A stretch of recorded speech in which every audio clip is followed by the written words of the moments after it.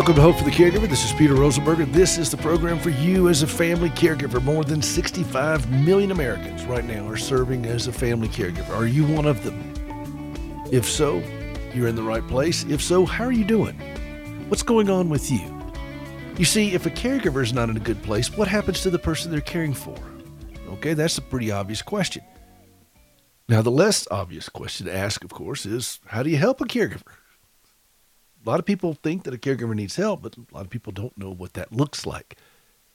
And that's what this program is all about. And I'm bringing you more than 35 years of experience to help you stay strong and healthy while you take care of someone who is not. And that's the whole point of Hope for the Caregiver, that we can live a calmer, healthier, and dare I say it, a more joyful life, even while serving as a caregiver during very dire circumstances and dealing with very harsh realities. We can do this. I know, because that's what I do. HopeForTheCaregiver.com. You can go out and see more about what we have to offer. Check out our podcast, which is free. We have now getting close to 700 episodes out there. It is the number one podcast for caregivers in the world. And we have the numbers to show that. They just came in, and it's kind of exciting. So please take advantage of this. Books, music, podcast, blogs, whatever else that you want to find out there. There's plenty of stuff. Take advantage of it. Friends don't let friends caregive alone. And that's the purpose of this program. Let me tell you an old joke. You probably have heard this one. The guy was getting some things checked out on his car and testing out his lights and everything else. And he asked the guy behind him, he said, he could go back there and check on some things. And he said, "Is my left blinker working?" The guy says, "Yes, no, yes, no, yes, no, yes, no." What does that have to do with caregivers? Well, we're going to talk a little bit about that today and spend some time unpacking seeing something but not understanding something. The guy checking the blinkers from behind, he was looking at it. He had sight, but he didn't have insight. He recognized that there was a current being applied and the brake lights were coming on, but he didn't have insight to the meaning of what he was seeing. Now, that has a lot to do with us as caregivers, because we see things, but do we have insight into what we're seeing? If we don't have insight, then we are doomed to keep repeating the same processes over and over without understanding and just reacting to them in the same manner. We don't grow, we don't evolve, we don't increase our understanding of what's actually going on. Now go back and look at Matthew 13. And Jesus said this in verse 9, "Whoever has ears to hear, let him hear." And his disciples came to him and said, "Why do you speak to the people in parables?" And later on in that chapter, just a couple verses down, Jesus said, "This is why I speak to them in parables. Though seeing, they do not see. Though hearing, they do not understand." And in them, in verse 14, is fulfilled the prophecy of Isaiah. "You will be ever hearing, but never understanding. You will be ever seeing, but never perceiving." I see so many verses in Scripture that talk about seeing and understanding, opening your eyes, opening your ears. Listen. Do you grasp this concept of teaching people how to see and have insight instead of just relying on sight?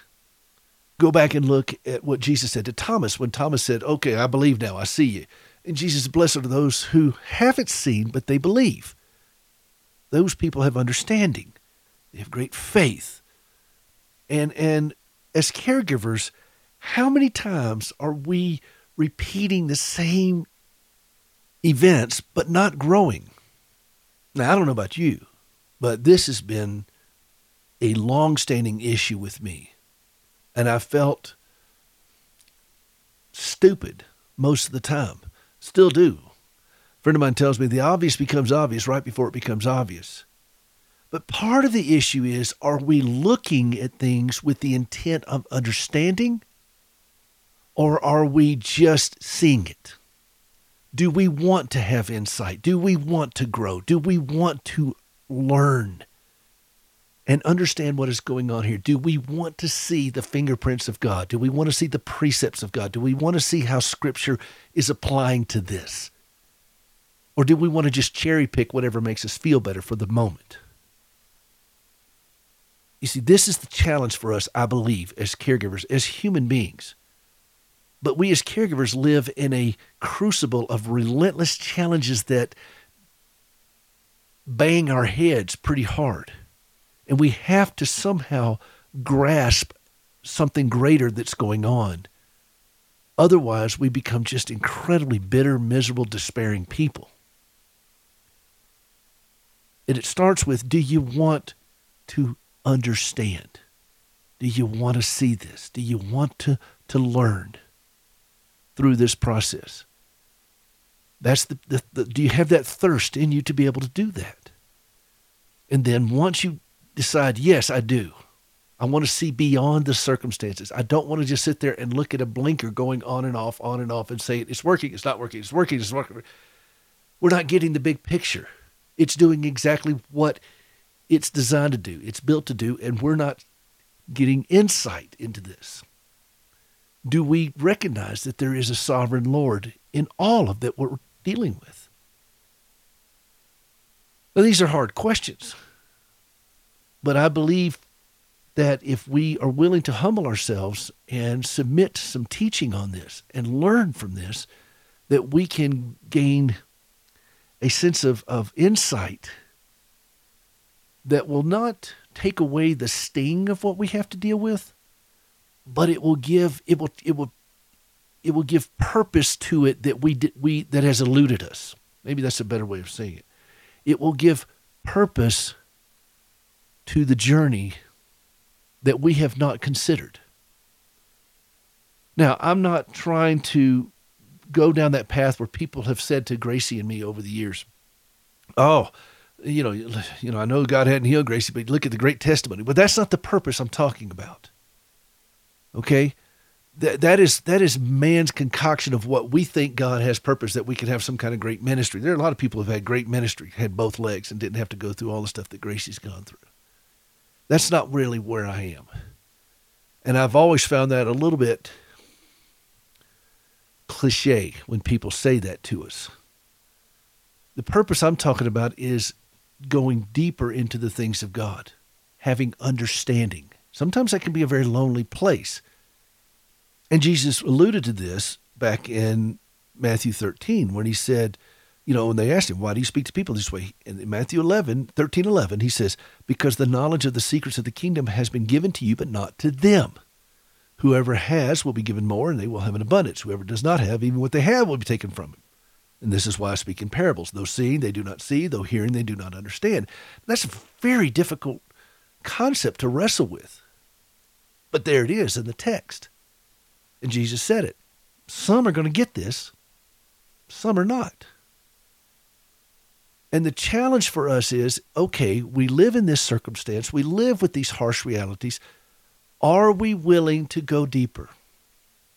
Because I think this is where peace and contentment and then ultimately joy comes from being able to trust God in this, because you're seeing greater evidence of his work in your life. Not just necessarily in the life of your loved one, in your life. I've fallen into that trap like so many others have said, okay, if she gets better, then I will be okay. I will feel better. I will be better. But I got news for you. After living a lifetime of this, Gracie's situation hasn't gotten better for her. It's gotten substantially more difficult as the years have gone on. But what about us? Can we get better in this? Can Gracie and I both get better in this? And the answer, of course, is yes. Scripture says we can, but it requires doing more than seeing something. It requires more than sight. It requires insight. We're going to talk a little bit more about this in the next block. This is Peter Rosenberger. This is Hope for the Caregiver, hopeforthecaregiver.com. We'll be right back.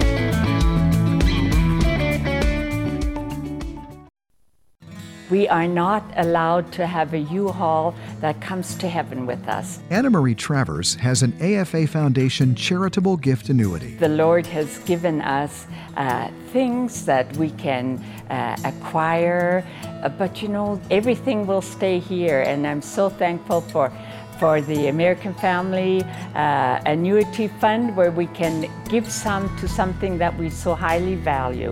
Through the AFA Foundation, a charitable gift annuity provides a monthly income as well as a legacy of support for the American Family Association. I cannot recommend a better person than they have at AFA to help you with getting your annuity fund. It was so easy. Call the AFA Foundation today to find out how you can set up a charitable gift annuity. Just call 800-326-4543, extension 345. From the Pacific Justice Institute, this is The Legal Edge, defending your rights as a Christian, a parent, and a citizen. Here's Brad Dacus. More states are waking up to the perverse gender ideologies within sports and taking action. Kentucky is now the 15th state to pass a law prohibiting men from competing in women's sports. The bill, known as Fairness in Women's Sports Act, requires students to only participate in sports that correspond with their biological sex. Well, Pacific Justice Institute has been an active voice in courts across the nation to protect women's safety and equality in women's competitive sports. Please pray that more states join in the fight and that fairness would be restored. PJI provides legal representation without charge. Get exclusive email updates by registering for The Legal Insider at pji.org.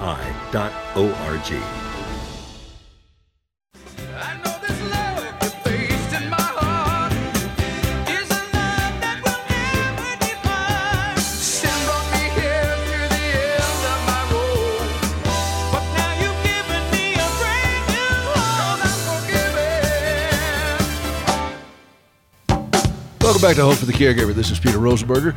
This is the program for you as a family caregiver. We're glad you're with us. HopeForTheCaregiver.com.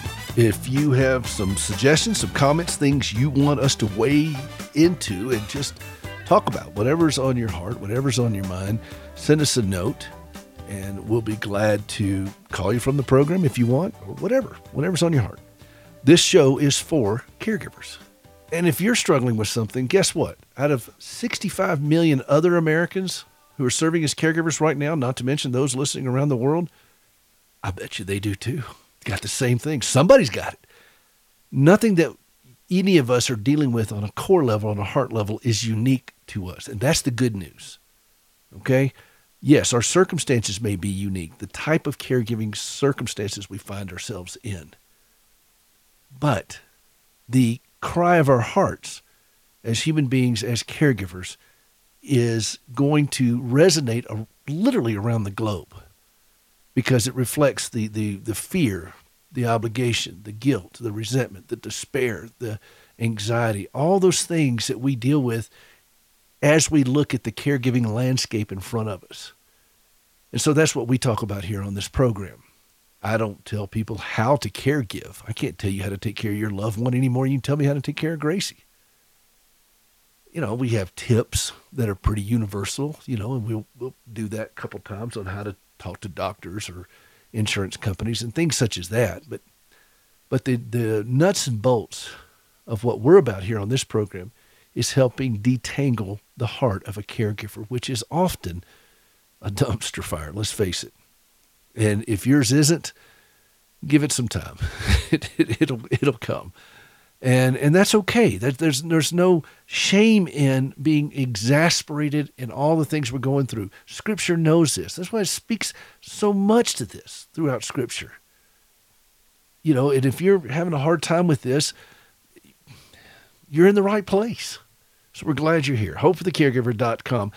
Think back on an encounter that you've had with somebody who is overreacting to a situation, an adult, not a child, but an adult. And this is all part of what we're talking about in the last block, gaining insight. We really want to understand what's going on. And when you saw that person overreacting, you see this a lot with politics now. People are just, all over the map. I mean, I mean, honestly, I mean, you look at some of these people and you're thinking, how do you get out of bed in the morning? And there's such virulence going on in our culture. And when you've encountered somebody like that up close and personal, what did you do? How did you feel? Were you caught off guard? Did you feel uncomfortable? Did it make you back off?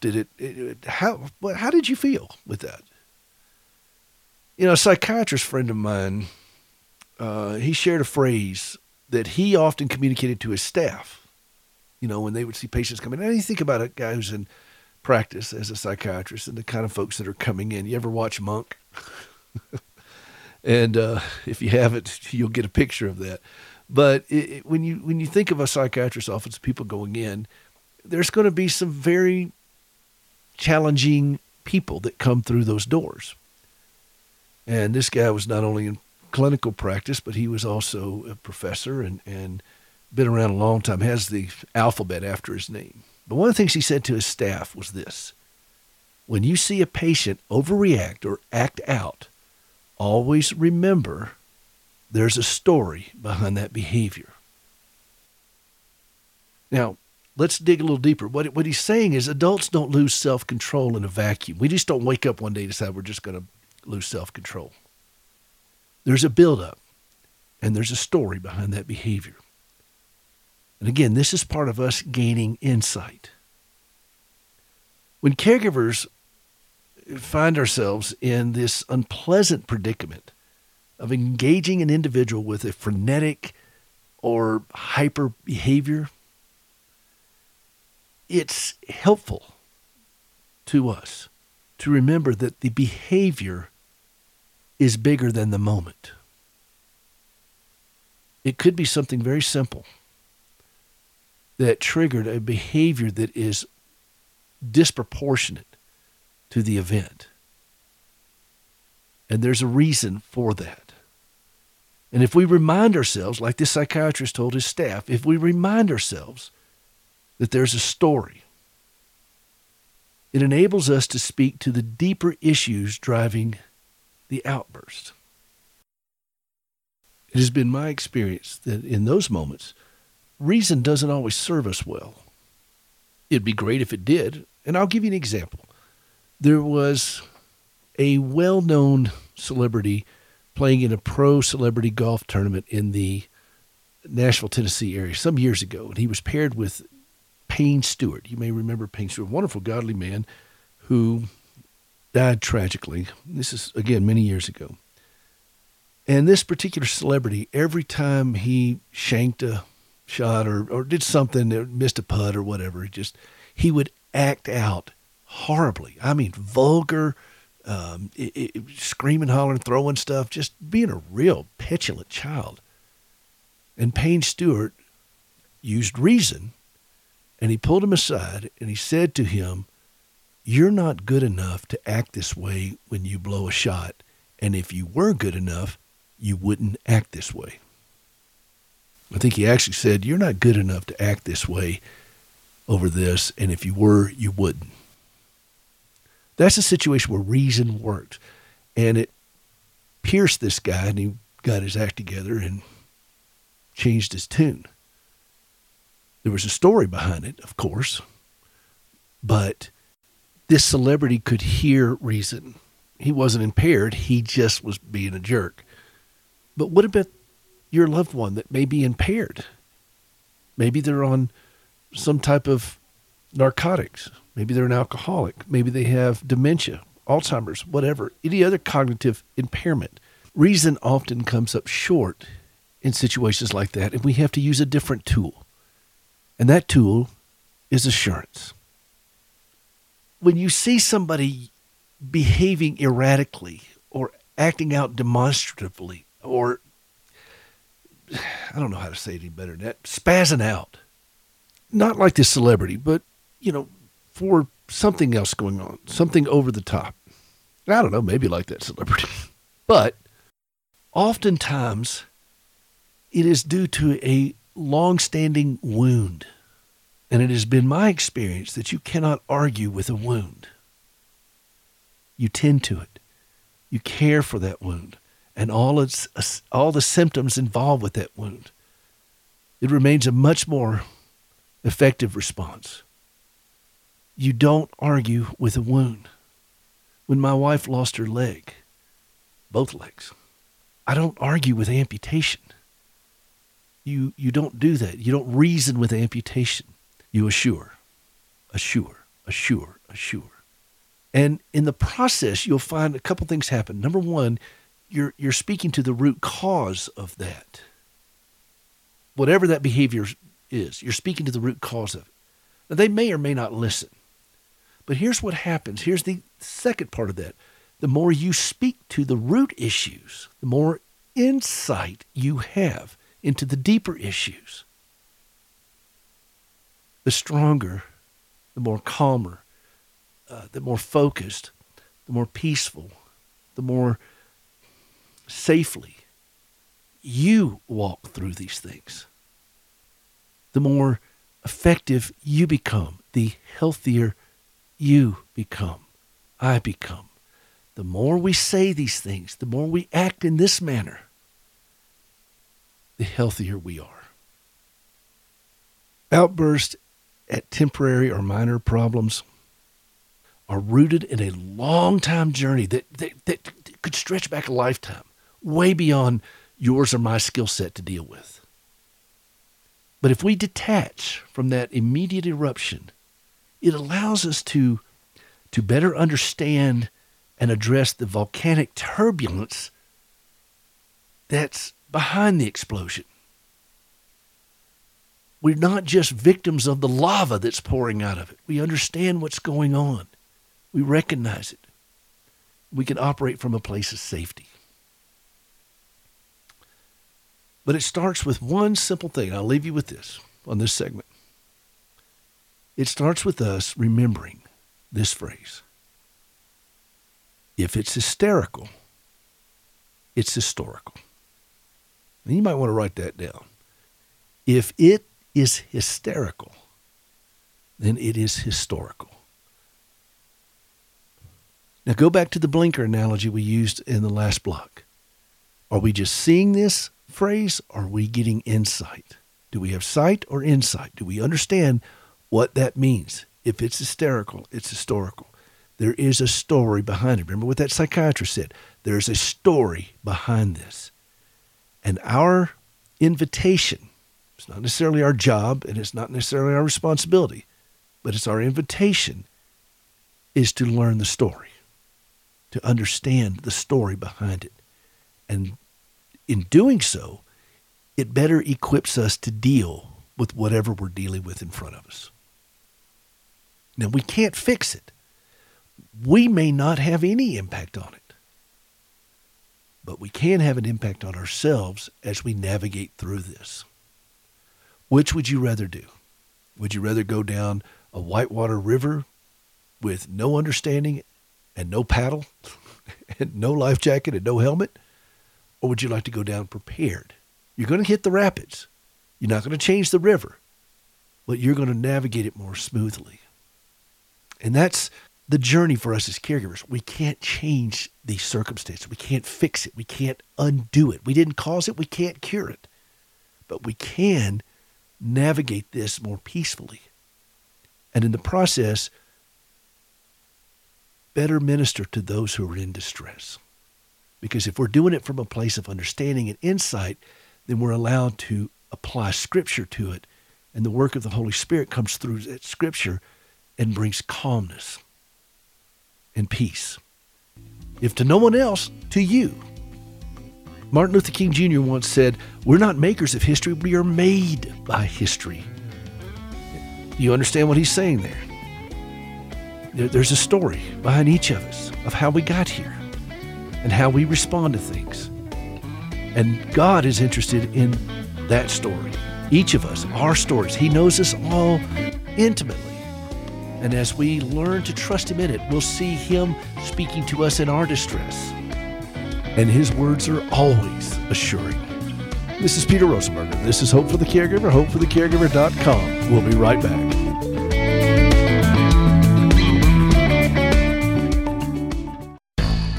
This is Jan Markell, and next on Understanding the Times Radio, I talked to author Pete Garcia about the new book, The Disappearing: Future Events That Will Rock the World. We seek to equip you to warn others about what the Bible says is about to happen. We are watching a drama, and the final curtain is about to raise. That's next on Understanding the Times Radio.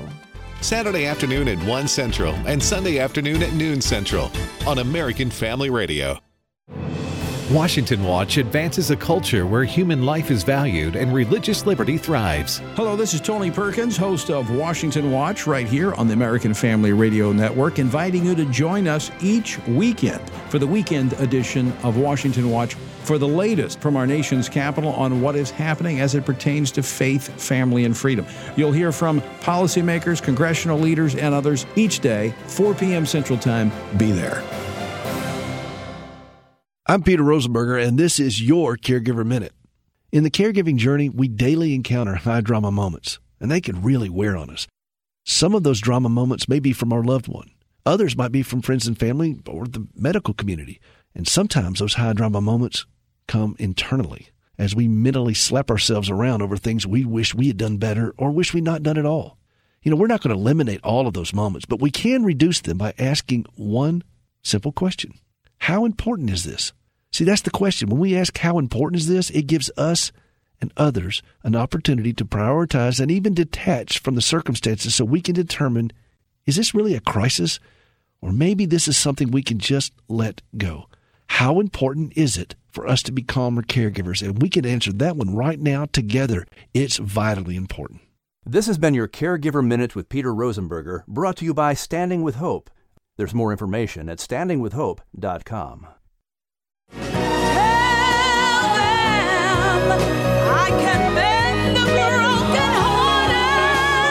restore the ones who have parted, and I came to let them go. Welcome back to Hope for the Caregiver. This is Peter Rosenberger. This is the program for you as a family caregiver. That is Andre Crouch of the Gospel Disciples, his sister Sandra singing that, Tell Them. I love that.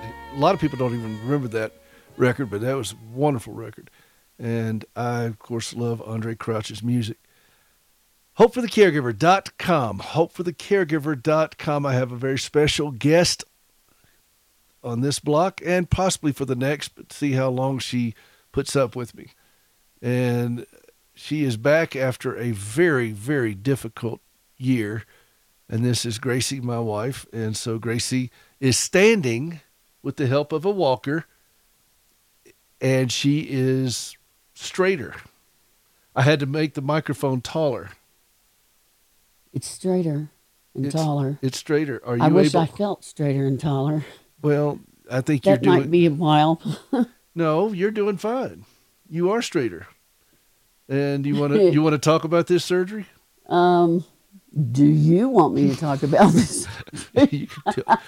Darling, you talk about whatever you want. How are you feeling? A lot of people, by the way, a lot of people have been praying for you. Thank you all for your prayers. It means the world, and it got me through what could have been a deadly surgery or paralyzing surgery. So thank you so much. This was your 83rd. 82nd, and then you had your 83rd while you were there too. You had a double shot. A little infection going in for the 83rd. So what do you think? How was this one different than all the surgeries you've had? Well, I didn't think at first it was when the surgeon said this is going to be the biggest surgery you've ever had. I thought to myself, okay, it'll be compared to the largest surgery I've had thus far. It'll be big, but I mean, it won't be that much larger. What was I wrong?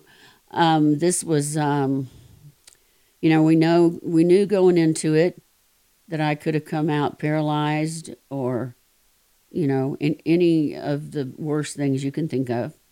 But I had to, we got to the place where we knew, I couldn't continue to just lean over and over, 42 degrees, 45 degrees. And so. Well, for those who don't know the story, Gracie's back was bent over at almost 45 degrees, and it was straining everything under. She had to kind of strain her neck to be able to look up. It was a very difficult circumstance for her and set of challenges. So something had to give. And it was one of those things we kind of knew that, well, we didn't kind of know. We knew this was going to happen 8 or 9 years ago, but physically she just wasn't ready for it. I don't know that you were physically ready for it now, but I think it reached a critical mass. There was one scene in there with you and I in the ICU when you were intubated. Was this a movie? It was one scene. There was one moment in the ICU. You were intubated. For the first 4 days, you were unconscious following your surgery. And then that Saturday, they woke you up, and you had to stay intubated for about an hour and a half to 2 hours while they brought you out of sedation, but you woke up to having a tube down your throat, which you told me ahead of time you hated that more than anything. In fact, I believe we had a pact. Well, I wasn't there in the operating room to make that call. And so, but down there, they do use Teams, and my surgeon said that was his goal too, no intubation, but he didn't get to say the anesthesiologist team. I had about 5 teams, it might have been more, but 5 that I know of working on me, and it was an almost 11-hour surgery. But how going into it, I'm not going to lie to your listeners or to you or anybody. Nobody's suggesting that you are, Gracie. But I was, I know fear is one of our greatest enemies. I think fear can take you out of the game faster than we can blink. It's an enemy, and Satan uses it to tell us lies and to build up that fear. And so the fear going into it for me was what I really had to fight. You were particularly afraid of being intubated, not just. I was afraid of being intubated. Ultimately, I was afraid of coming out of it paralyzed or dead. I think you were afraid of me coming out of it paralyzed. You were like, I can't handle anymore with this woman. I don't think that's quite an accurate representation. I'm thinking it is. But it was when you came out of this and you came out of sedation and you were intubated, and granted, you've just lost 4 days. I mean, you didn't even know what day it was or anything else, but you knew you were intubated. And I told you that I would make sure that you understood you were being, connected with, that you weren't just in abject fear. I was right there when you woke up, and we were playing charades. And there was one moment during our charades. And you were horrible at it. I was really good at it. But you've never been good at charades. I was just like, give me a dadgum pencil and a piece of paper. You were never good at charades on a good day. I'm good at. And there was one scene when you had this tube down your throat. One scene again. And there's one scene. I'm sorry. Well, it was a scene. To me, it was a scene. Okay. But you had your jaw just jutted out. You were so angry, and you were rolling your eyes at me. Here I am trying desperately to figure out what in the world you're saying. And on a good day, I don't always know what you're saying. And here you are intubated, you're trying to do charades. And then it makes you feel like you can't breathe. And then you're just rolling your eyes at me. And the nurses and some of the techs there saw that, they started laughing. And I was like, okay, there's a couple of signs I'm starting to recognize pretty clearly. Well, here. all I knew is okay, I knew it had been more than 1 day I was intubated, but I was like, wait a minute, we had a deal. And I'm not real happy with you. I didn't break or the my deal. surgeon. I had no control over that. And that's what he said. So I don't know who's telling the truth here. Well, he is, because I'm telling you the truth, because I'm not a surgeon. I have played one on TV, but I am not, and it wasn't me. And I knew that when I saw you but it was for your best recovery, because it was such a big surgery, and they felt like it would be so much easier on you to just have those days where you could heal and not move. They were very, very afraid of you moving at all. And well, I know you were afraid of me moving. no, no, they were all very afraid if you moved at all to mess up this fusion. It was such a big fusion. And I mean, everything about it was big. And so they were afraid of you moving. And so they kept you intubated and unconscious. And it was, they're still afraid of me moving. Well, yes, they are, but you are doing well, and you are taller, which is and I could see it already. I mean, you're already 50% straighter than you were. I think you're actually more than that. I think you're more than 50%. What do you think? How does it feel when you stand up? Well, when I can stand up and well, you're having to use a walker now, okay? But that's but no, I mean it.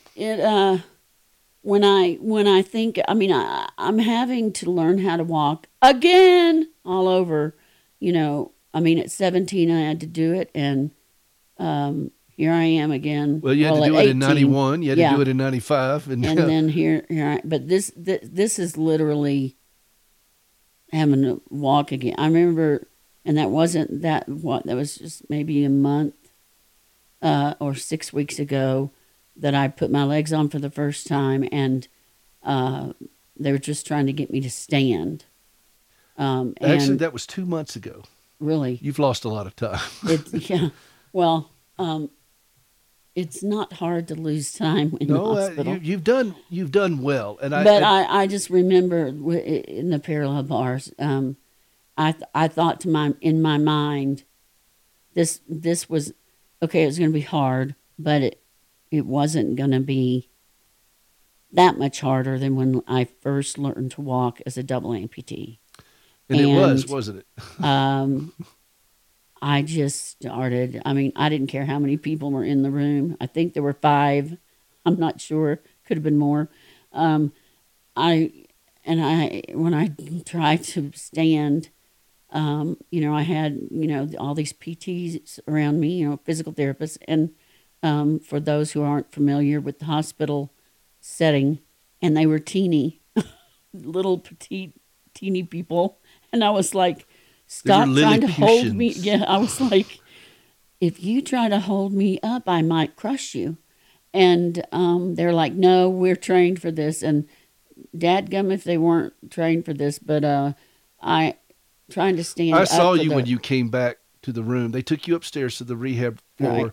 And I saw you when you came back, and you were very distraught because you thought, oh my goodness. Well, I thought I was going to walk down the parallel bars and all the way back.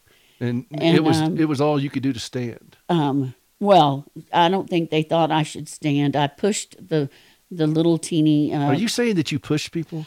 No, I physically, I will say. No, are you saying that you in some way incited, provoked, pushed? Okay, I'm just saying that the people that I was not really fond of at first, because they were trying to make me do things I didn't want to do.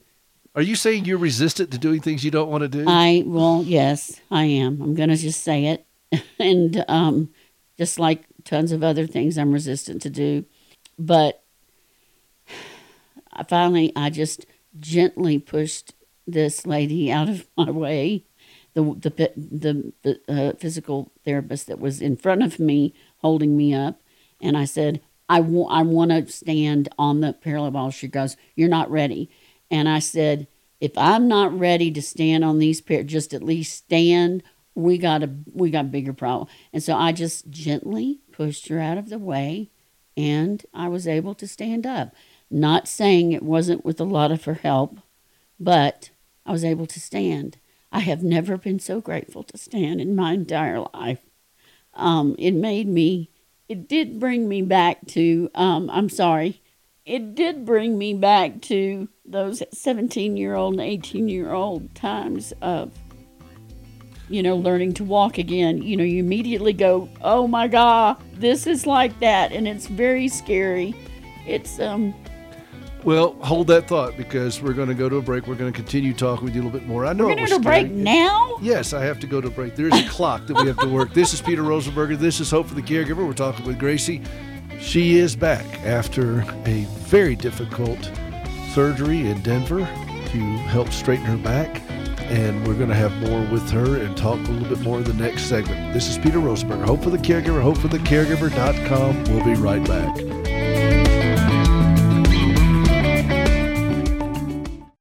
Have you ever struggled to trust God when lousy things happen to you? I'm Gracie Rosenberger, and in 1983, I experienced a horrific car accident leading to 80 surgeries and both legs amputated. I questioned why God allowed something so brutal to happen to me. But over time, my questions changed, and I discovered courage to trust God. That understanding, along with an appreciation for quality prosthetic limbs, led me to establish Standing with Hope. For more than a dozen years, we've been working with the government of Ghana and West Africa, equipping and training local workers to build and maintain quality prosthetic limbs for their own people. On a regular basis, we purchase and ship equipment and supplies, and with the help of inmates in a Tennessee prison, we also recycle parts from donated limbs. All of this is to point others to Christ, the source of my hope and strength. Please visit standingwithhope.com to learn more and participate in lifting others up.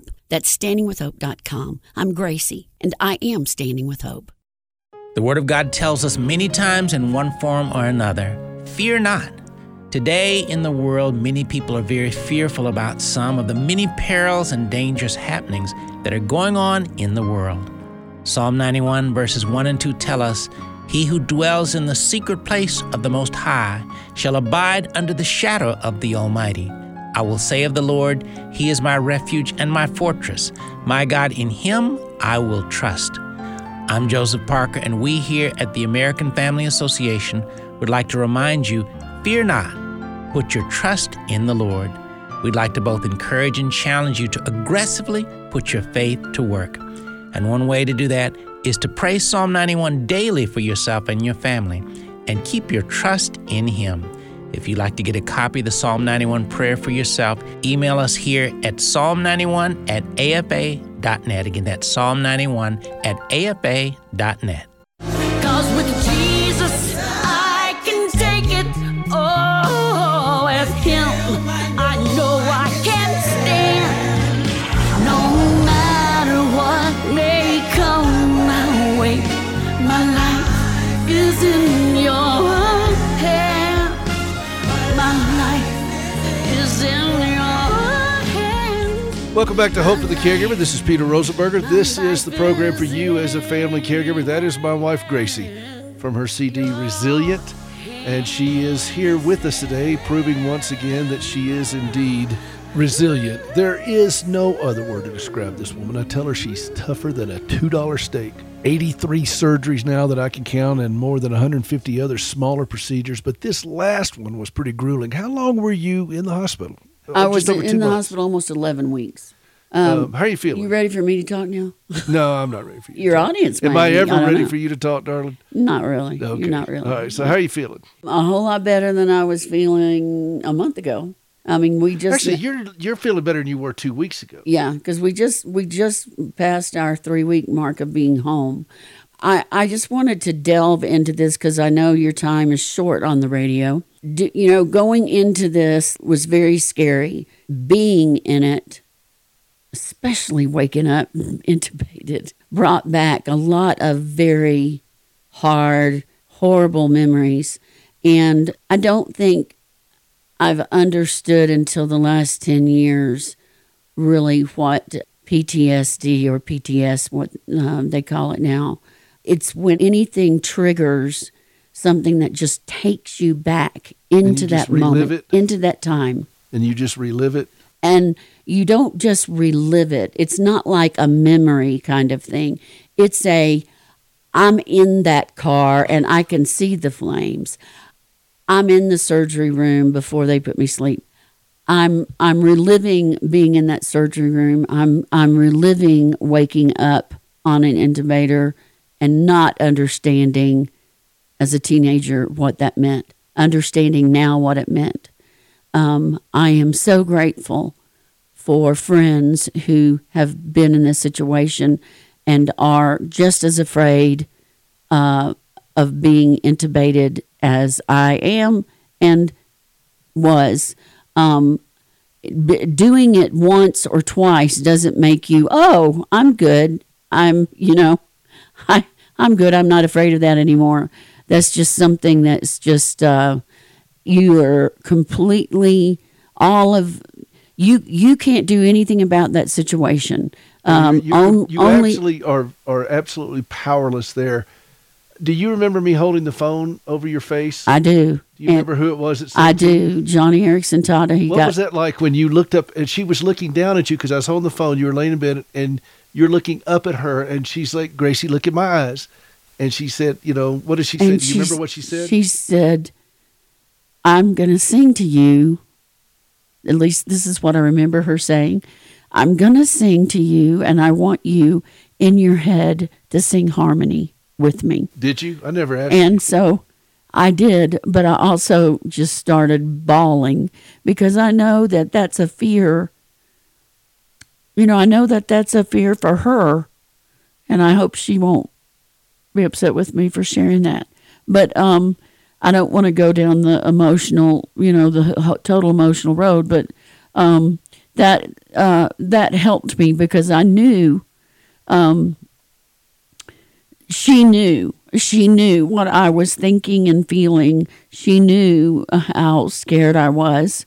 And that helped me tremendously. I can't even tell you how words are insufficient to tell you how much that helped me. Well, when we are going through brutal realities, when somebody else understands, not just offers sympathy, but they really understand it, it changes everything for you. And this is what I've learned as a caregiver. This is what you've learned as somebody in pain. When you talk to somebody, you're not, there's a communication that goes beyond just the words. And Johnny and you have that kind of friendship and relationship that you're able to speak to each other in your great distress.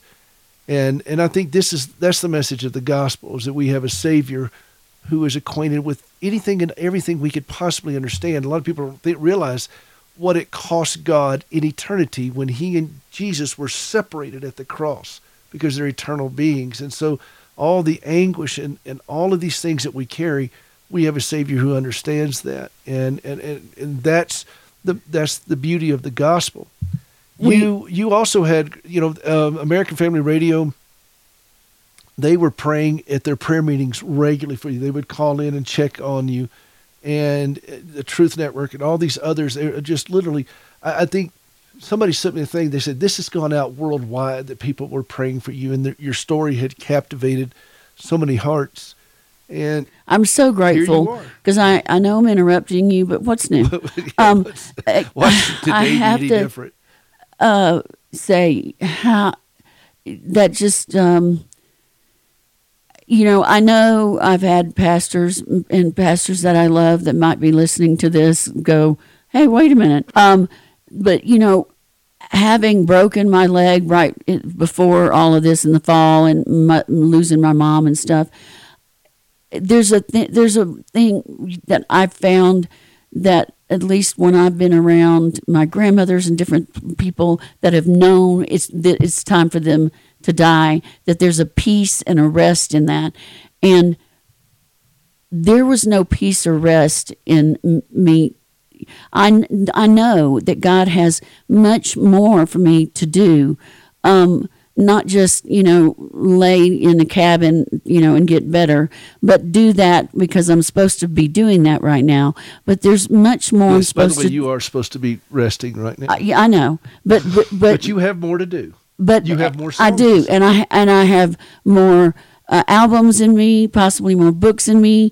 But the thing is, and more people to help in Africa, more people to help all over the world.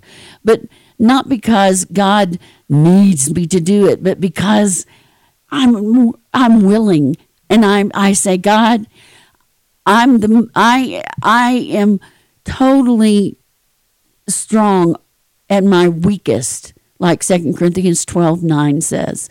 And your mother said something to me that really, really helped me. She said, Grace, even if you can only see blue sky or snowy sky or whatever there in your hospital room, she said, something I've learned that really helped me is just to look outside and say, this is the day the Lord has made, and I will rejoice and be glad in it.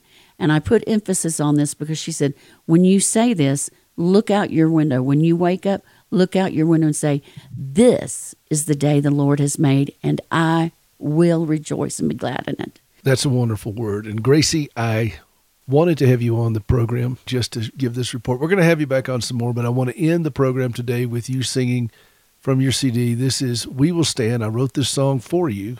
Thank you so much for letting me. I love you, darling. I'm glad to have you back. Thank you. I'm glad to have your back. I'm thrilled to be back. This is Peter and Gracie Rosenberger. Hope for the Caregiver. HopeForTheCaregiver.com. Gracie, how about we go out on this song of yours? All right. Every day I see the struggles you face as you fight to run a race that has no end in your heart. I know you sail above the clouds, but the hurt just pulls you down again. Don't let go of the hope you're holding on. You need to see a friend will be right here all along. I will stand with you when you cannot stand alone. I will fight for you when all your strength is gone. I will sing for you so all can hear your song. Take my hand, lean on me, we will stand.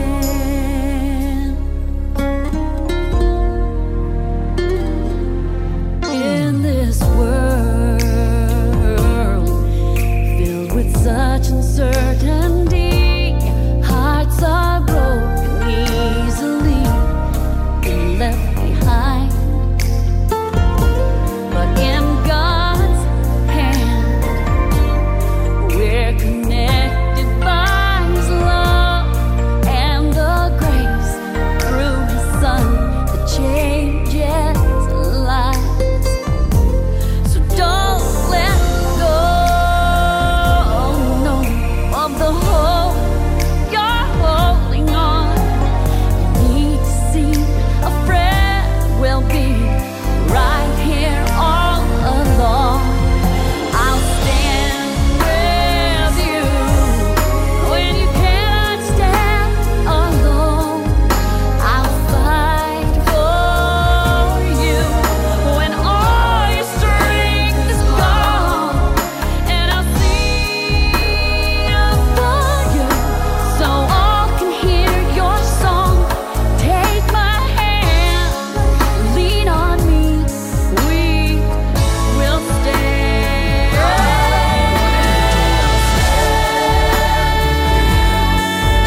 When you cannot stand alone, I'll fight for you when all your strength is gone. And I'll sing for you so all can hear your song. Take my hand, lean on me. Take my hand.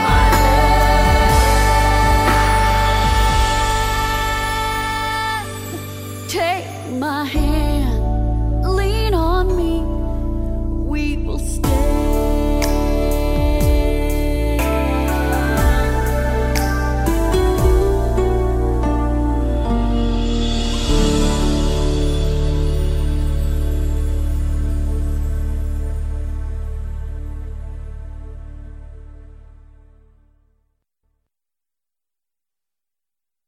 The views and opinions expressed in this broadcast may not necessarily reflect those of the American Family Association or American Family Radio.